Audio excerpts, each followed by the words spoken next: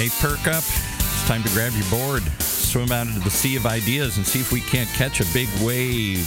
One of those pipelines starting to curl up on the horizon there. And we're also trying to make sure we don't catch anything else these days with Matt Hines. It's a crazy world out there, I'm telling you. How about that segue? Yeah. How you doing, Paul? You holding up? You are you quarantined? Are you? I'm hunkered down. I'm in the bunker here. No one can find me. No one can get to me here. This coronavirus has got everybody kind of spooked a little bit here. What a strange, different week this has been. I mean, it feels like, and really, I feel like when we were doing this last week, this wasn't on my mind at all. I mean, it was in the news, but it seemed very far away. Right. I spent the beginning of this week on the East Coast. On Monday, I flew to Atlanta. We did a couple CMO events Tuesday and Wednesday morning in Atlanta and DC. Things seem fairly business as usual, except for the fact, you turn on the news. I'm sitting at the hotel bar catching up, and you look up on the news, and there's national news people standing in front of a nursing home that is in my hometown. I live in Kirkland, Washington. Oh my goodness, I didn't realize that. Oh my. So we are. I hate to use the word epicenter, but you're people there. are freaking out. Yeah. It's a really, really big deal. So it was very surreal to see that. I'll give you a different take on it here too. So we're in Southern California, which they thought would be ground zero, and we had a couple of cases in Northern California, and a couple of deaths. But so far so good. It's they've had one or two cases in Orange County and one or two in LA County, but it's in San Diego. I don't know is reported, but they thought because of our tie to China and the Pacific Rim trade that we do, that we would be the first places this would hit. They didn't expect Kirkland, Washington, or some of these other places it's hitting here. So I think that threw people for a loop. And here I can just tell locally, it's a tale of two cities. To quote Charles Dickens, we like to use old literary references sometimes here. It is a tale of two cities. On the one hand, San Diego, Orange County, and LA County this week have all declared emergencies. Yeah. Wow, that wakes you up. And yet they're doing that as preparation to open up money and get people start thinking about it. So is it an emergency or is it a potential emergency? That's what we're all trying to evaluate here. And then what are the contingencies if it does turn into an emergency? They're asking people to stay at home and cancel events and whatnot. Do we have enough hospital beds? Do we have enough resources to take care of what could be a flood of people or what is hoped is not going to happen? I don't know. On the one hand, we're walking around like nothing's happened, and I hear people saying, it's just overblown and it's no big deal. And then on the other hand, they've declared emergencies. How do you reconcile those two things? I don't know. What's interesting is, we are recording this on a Thursday at 11:30 Pacific like we normally do. Right. And I know we have some people that are listening live. This is all happening to all of us real time, Thursday, March 5th. There are people that will probably hear this on the podcast, which probably won't be up for a couple of days. And as fast as things have moved, I mean, who knows what things are going to look like in a couple of days. Sitting here a week ago, it's in the news, but it doesn't feel like it's personally affecting us. Now, even just this work week, many of the typical spring marketing and sales conferences that a lot of people count on going to that are kind of a mainstay of the calendar, I mean, they're gone. Mm-hmm. I mean, what used to be the Marketo Summits, which is now part of Adome's event, which is like 20,000 people, canceled. There are 3 events by vendors that have become big parts of the trade show schedule that are just gone now. And look, I mean, practicing with an abundance of caution right now, I think is absolutely the right thing to do. Nobody wants to exacerbate a problem that may or may not sort of present itself anyway. Particularly if there have been deaths involved. I mean, this is not, on the one hand, it's a really bad case of the flu, apparently. But it can get out of control, go into your lungs. And for those who are older or have other or younger or just unlucky, apparently it can turn into a deadly thing, and we don't know how many and what percentage. It seems to be a small percentage, but any percentage is significant. This is potentially deadly. It doesn't matter. I mean, if people are dying, you got to take it seriously. And I, one more, quick comment, and I want to kind of slightly transition the conversation is the flu kills people every year. Yeah, right? We don't realize that. So you don't want to take that lightly either. I think part of what I've seen, and I think Bill Gates had, if you haven't read it yet, he had a really good blog post about this over the weekend where he says, listen, we don't have a cure for the flu, for just the normal annual influenza. This is an opportunity for us to get our arms around a different version of the flu that we don't want to become the same thing. We can't afford to have multiple versions of the flu that we can't solve for, that every year come back and every year kill more people. And this is an opportunity for us to nip it in the bud. And I think it's an opportunity for us to prepare for things we don't often want to think about. The hidden boogeymen in the dark, the next big pandemic or something that we think, wow, yeah, I got forever to plan for that. Even here, we're doing this show remotely, but we have a lot of people come in. I'm saying, hey, if you don't feel like coming in, don't come in. Businesses, I see people. We had the show host today. She was working for GM. She's working at home today here. More and more people are just taking that precaution and trying to have some plan in place.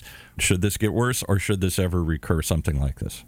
It's certainly a good time to take pause and just reflect on what's important and reflect on sort of making sure that you're prioritizing what's most important. You did a blog post today, and I know that you want to talk about that a little bit. Yeah, I did. And so I feel very fortunate that I think a lot of our listeners, and certainly us at Heinz Mark, we work in a profession that has a lot more flexibility of time and place than a lot of other people do. I was hyper aware over the last 3 days of people I came in contact with while traveling that don't have that flexibility. A conference gets canceled that 20,000 people are no longer going to go to Vegas to. And technically the content can be delivered online. It can be the formats like this and podcasts and webinars. Right. But then what about the shoe shine guy at the Mandalay Bay? Yeah. What about parking attendant? What about the barista at the airport? I was hyper aware the last few days of all the professionals, all the people, all the tradesmen and women that are doing their job. And they have to be to the airport to do it. They have to be at the casino to do it. They have to go to work. So I am humbled and hyper aware of how lucky I am to have a job that has more of that flexibility. I'm also hyper aware of the impact all of this could be. Like if all of these conferences are canceled and people rely on those for their income, even a short amount of time could have a pretty dramatic effect. But the pivot I want to make and what we wrote about this morning, think about this. So, these conferences getting canceled, we're doing this under abundance of caution. And a lot of people that would have been there can now work from home. But there was a reason we were all going to go to this conference in the first place. Yeah. Right. There's a reason why people were putting them on. You got companies like Adobe and Outreach and Demandbase and others that were doing these conferences. They were producing these conferences to get their community, their tribe together. Right. And I think about how long it took us to get back to this conference mentality after the Great Recession. So many were canceled again for security, different kinds of security reasons. And it took us a while to sort of get back to, you've talked about it, are conferences out or are conferences in? No, there's a place for them. And we've kind of gotten back to conferences on a normal schedule. I don't know what this does just for this term or this year, but does it disrupt it going forward again?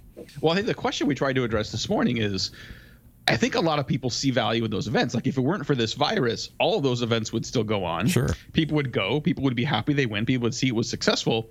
What has changed is not the value of the event. What has changed is the venue.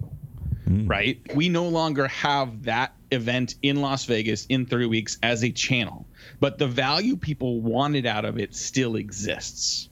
And so for me, like part of what I was thinking about, okay, now we have all of a sudden we have a level playing field for attendees, for sponsors, for marketers, for suppliers, for producers of events. And so where normally people would look at that and say, okay, I think about this in terms of incremental versus exponential thinking. Normally people would look at this saying, okay, well, everybody's going to the show. All of our, we have to be there because everyone's be there. We have to be there because our competitors are there. So the incremental thinking is, how do we make our booth better this year? Like, how do we get more people to stop by our party? How do we stand apart from our competitors? That's incremental thinking, which you can apply in a lot of different capacities. Exponential thinking is, what if we just didn't go? Yeah. What if we didn't follow the crowd? What if we didn't do what everyone else did? What if we just didn't do events at all? How do we replace the value we need in our business somewhere else? So now this little coronavirus has forced our hand, right? Now those conferences don't exist.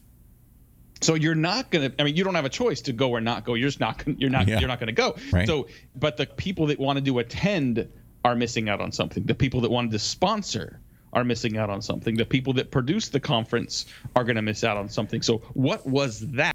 And how did you now use that? The last thing I want anyone to do is think about this as an opportunity. I've been really trying not to use that word this week because no one should be opportunistic when lives. But you got to be able to pivot quickly when market conditions change. That's just a fact, right? So I think this is a forcing function to exercise some exponential thinking that says, if we can no longer do this, what do we do?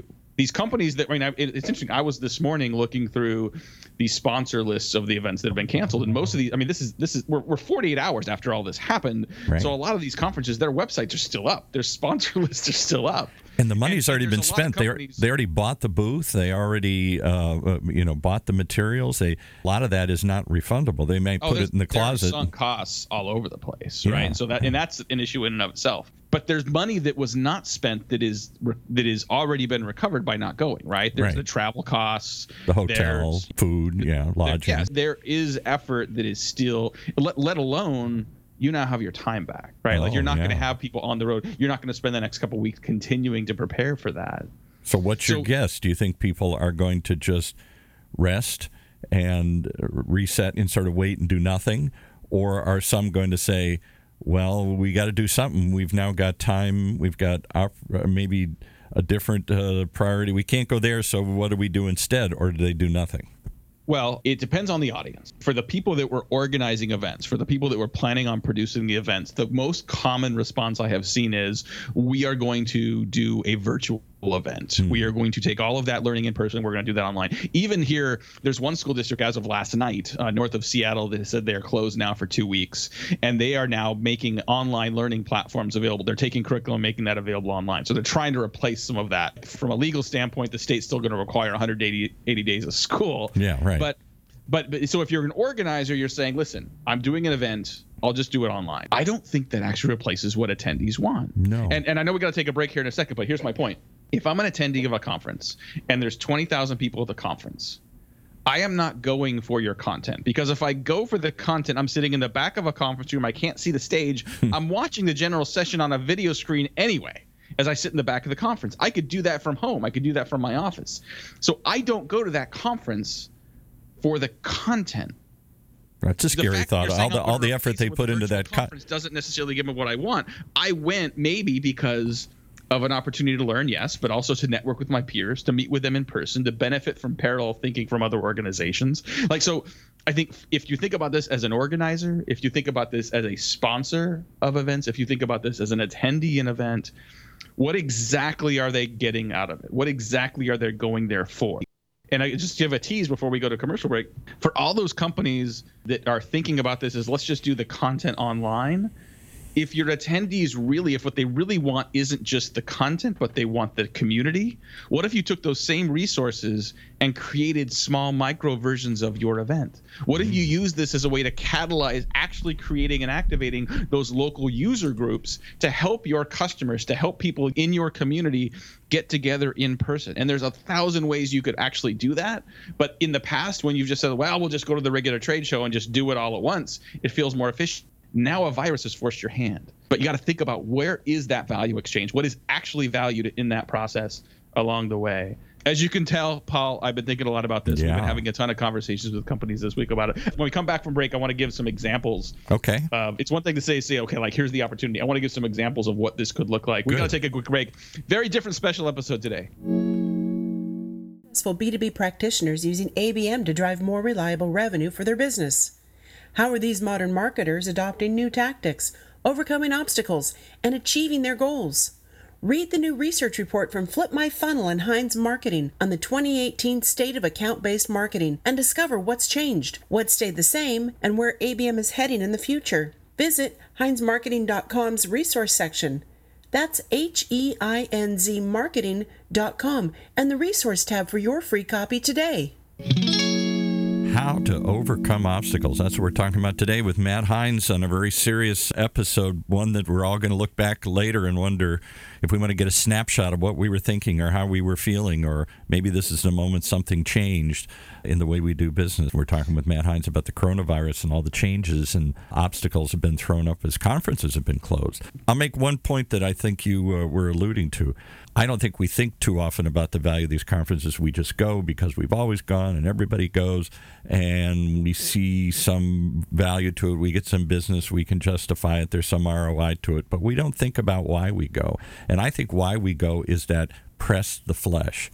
And if suddenly pressing the flesh is frightening, that puts everything That puts everything in a different perspective here. It does. You got some natural forces that have sort of forced our hand into sort of thinking more broadly. It's amazing. This week I was in Atlanta and Washington, D.C. for the 5th and 6th leg of a CMO breakfast series we've been doing with 6th Sense, a partner. And part of what we've been doing is, they did a conference in December that was called Breakthrough. Mm-hmm. And so we said, okay, let's help people do some breakthrough thinking. And so their language, which I think worked really well, is like, how do you create breakthrough thinking in your organization to do something special, unique, and better? And so the language I've been using is really more around sort of this incremental versus exponential thinking. And until this week, the breakfasts we've been doing, like the scenario we've given people has been around generating leads. The incremental thinking is, how do we get more people to respond to our emails? How do we get more people to fill out our landing page forms? The exponential question is, what if we eliminated leads altogether? Yeah. What if you joined a new company and you're running marketing? And what if your new CEO, what if she came to you on the first day and says, I am eliminating MQLs. I'm eliminating marketing qualified leads from our model, from our lexicon. I don't believe in it. I think they're counterproductive. Now what do you do? Yeah, right. Right. And so that's the conversation we're going to have. A new organization and a new leader. She's the forcing function to make you do that. Yesterday in DC, we decided to just do an immediate pivot. So let's make the exponential breakthrough question, what if you decided not to do trade shows this year? Yeah, exactly. Which all of a sudden is a real question, because I mentioned earlier all these different sponsor lists. There are companies that are on every one of these lists that are heavily invested in trade shows this year as part of their budget, as part of where their team is focused, as part of where they're expecting their marketing ROI to come from. It's gone. So what do you do, right? So here's some examples of some things that I've been thinking about, like just based on conversations with clients that are struggling with this, that are losing sleep over this, as suppliers, as sponsors, as producers of these events. Like, could some of those trade show resources that you just always feel like you've had to devote there, could those be redeployed into other channels, into digital prospect experiences, into sales enablement efforts to help your field sales directly connect and have those direct conversations with people? Could you convert a mass scale event into local in-market events that may be smaller but could have a more direct, lasting impact on your target account? Like, could you, I mentioned earlier before we left, like, could you organize your customers and industry community into local user groups to replicate part of the community building that's happening at large events that may have been lost? Perhaps those actually end up including eventually sort of an online community. Maybe it starts as people are, like, especially in Seattle, if you're saying, listen, for March, I'm not going anywhere. Start it with an online community, start it with a Slack channel, start it with some other format that is sponsored and maybe even underwritten by your firm, that may very well be led by a member of the community. It could be a peer-to-peer organization at a local level where you as the sponsor, where you as the provider of tools that community uses is giving them guidance and resources and donuts and whatever else they need to do it. You know how you're in a relationship and you're like, this is fine, and you justify everything, and then all of a sudden you're out of the relationship, you're like, well, I'm really glad that's gone because that didn't work as well as I thought it did, right? And so, like, if you think about a trade show and you think you got your booth and you're doing badge scans, well, you're just counting on the random person coming by your booth and hoping that the right person comes by. And so that person in a complex buying process is one member of many in the buying committee. There's usually an arbitrary definition or response to, are they qualified? Like, should we follow up with them? Are they a sales lead? So the usual random badge scans with the subjective, are they qualified guessing, could be converted into an investment in actual intelligence, actual intent data on the broader account and buying committee, not just who stopped by the booth. I don't expect in this show, and maybe in the 5 minutes we have left here, we're going to have the answers. But I guess what I want to do, what I wanted to do with the blog post, I want to do here as well, is nature has forced our hand. We got to figure out how to keep our community safe and keep ourselves safe. That's the immediate top priority. Absolutely. But we also still have to run a business. We still have to generate results. We still have to create value for our audience. And whether your new CEO tells you MQLs no longer exist, or whether a virus tells you your trade show schedule no longer exists, what would you do differently? The other piece of this that I've related to exponential thinking, I see some companies in their all hands meetings will proactively develop these scenarios that can sometimes feel theoretical. But I'll guarantee you, if I told you to create a list of theoretical things for us, a list of what ifs for us to practice some exponential thinking, if 4 months ago you would have done that, one of those it'll never happen, but what if scenarios might have been, what if a global pandemic cancels all group gatherings? Right. So it's like wargaming almost. You know, that's what they do in the military, in the Pentagon all the time, these what if scenarios, and they run them through and they try and come up with some idea of what could we do. I know this will never happen, but what if XYZ Martians landed and, we had to do this or something more practical than that. I don't think businesses run war games. I don't think we like what-if scenarios. We don't like uncertainties. That's too negative. I don't want to think about that. Somehow you're going to don't put that out in the universe. It might actually happen if you start thinking about it. I think that may be the ultimate change that comes out of this. We're going to have to prepare more for those what-if scenarios. We've seen 2 in my lifetime here, in recent lifetime. We never thought we'd see the Great Meltdown. Almost like the Great Depression that changed and scarred my father's World War II generation so deeply and changed the way they lived their whole lives. And my dad would never carry credit card debt. He always paid everything off. He was always afraid of the next collapse, having been scarred by that as a kid and seeing people lined up in the streets. I think our children have been scarred by watching us suffer through the Great Recession. Many were saying, screw it, I'm not going to have a house. Too many people lost their houses. I'm going to do something different, or I'm not going to put the priority in the house. So you think, well, that's a black swan event. Never happen again. Once in a lifetime. We're seeing too many once in a lifetime things. I think we got to start playing these what-if scenarios, even if we don't like thinking about them. And the advantage of having those hypothetical conversations is that even if that never happens, like even if a global pandemic didn't shut down all the events, even if, another scenario sometimes we'll say is like, your CEO may ban MQLs or privacy laws may ban unsolicited email.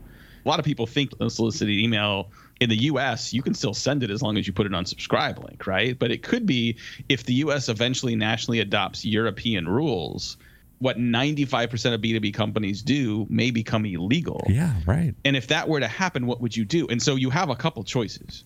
You can think about that now and figure out how would you react to that and what of those things should you put in place now? Or you can just wait until it happens. Right. And try and figure it out. And then have to scramble. So I'll give you a couple other examples of the kind of what-if scenarios we live in. I live in Southern California, the big one, the earthquake. It's been predicted since I was a little kid. And yet some of us have a little bit. We try and have some water, emergency kit, but most of us I don't think are really that prepared. We are building-wise. We've changed our building codes dramatically. But in terms of your business operation, what if tomorrow you couldn't get to work? What if your business is shut down for a week, for longer, the building collapse, something like that? I think we just play Chicken Little. We stick our head in the sand and we say, I hope. I don't want to think about that. Or worse things, electromagnetic pulse hits and knocks out all the communication satellites or knocks out the internet, or the grid goes down for a week, or your site goes down for a week. I think maybe big businesses do. Little fry, I don't think we worry about that or give it the thought it needs to be. And maybe that's what'll change when we hit enough of these pandemics, meltdowns, problems once in a lifetime. We start thinking maybe we got to play war games. Maybe we got to think through these what ifs more often. Well, and I do think there's a difference between contingency planning and exponential thinking. When I was at a startup when we were going public and we were writing the prospectus, and my CEO, I've known him for years. We worked at Microsoft together, and we were joking about like how many contingencies you have to put into a prospectus. The joke I'll always remember him saying, he said it really does get a little serious. He's like, you have to tell your investors about all the things that could impact your business. And his joke was, he said, if the earth all of a sudden is devoid of oxygen, that would impact our ability to do business. I'm sorry, sort of get into all these. This isn't about creating an exhaustive list of all the things that could happen. I remember there was an SNL skit years ago too. It was someone playing Tom Brokaw, and he wanted to go on vacation, and so the skit was they made him read all of the headlines that could possibly happen and just record them. The lesson is that I think to occasionally think outside the box, to force yourself to think if certain known expectations were gone, if certain things you relied on, certain things you took for granted, if certain things in the status quo were no longer relevant, were no longer there, were no longer important, how would that change what you do business? And the answer to that question, maybe it wouldn't change anything. But if the answer is that I would try something different, I would change the way I do it, why wouldn't you think about doing that now? You can't get outside the box until they take the box away. And then you're forced to do something. And that's, it's safe for us to continue to stay in the box, be where we are, right? And so I think it's an opportunity we always have. It's made me think about it the last week or so at all. Listen, I know we're out of time. No matter when you're listening to this, whether you're listening to this live, or you're listening to this on the podcast, or hell, you might be listening to us a year from now. Stay safe. Hug your kids. Tell people in your family and your friends, tell them that you care about them, that you love them, and what they mean to you. Prioritize yourself. your safety, your family's safety. But it gives us lots of things of food for thought as well. Well, Paul, this has been fun. I appreciate you being able to pivot for us. I wanted to have this conversation anyway. We had a last-minute guest cancellation this morning, so it was a great opportunity to replace the content we had planned for today. Thank you, everyone, for listening today. I know we're out of time. For my great producer, Paul, this is Matt Hines. Thank you for listening to another episode of Sales Pipeline Radio. And with that, we wrap up another episode of Sales Pipeline Radio right here on the Funnel Radio channel for at-work listeners like you.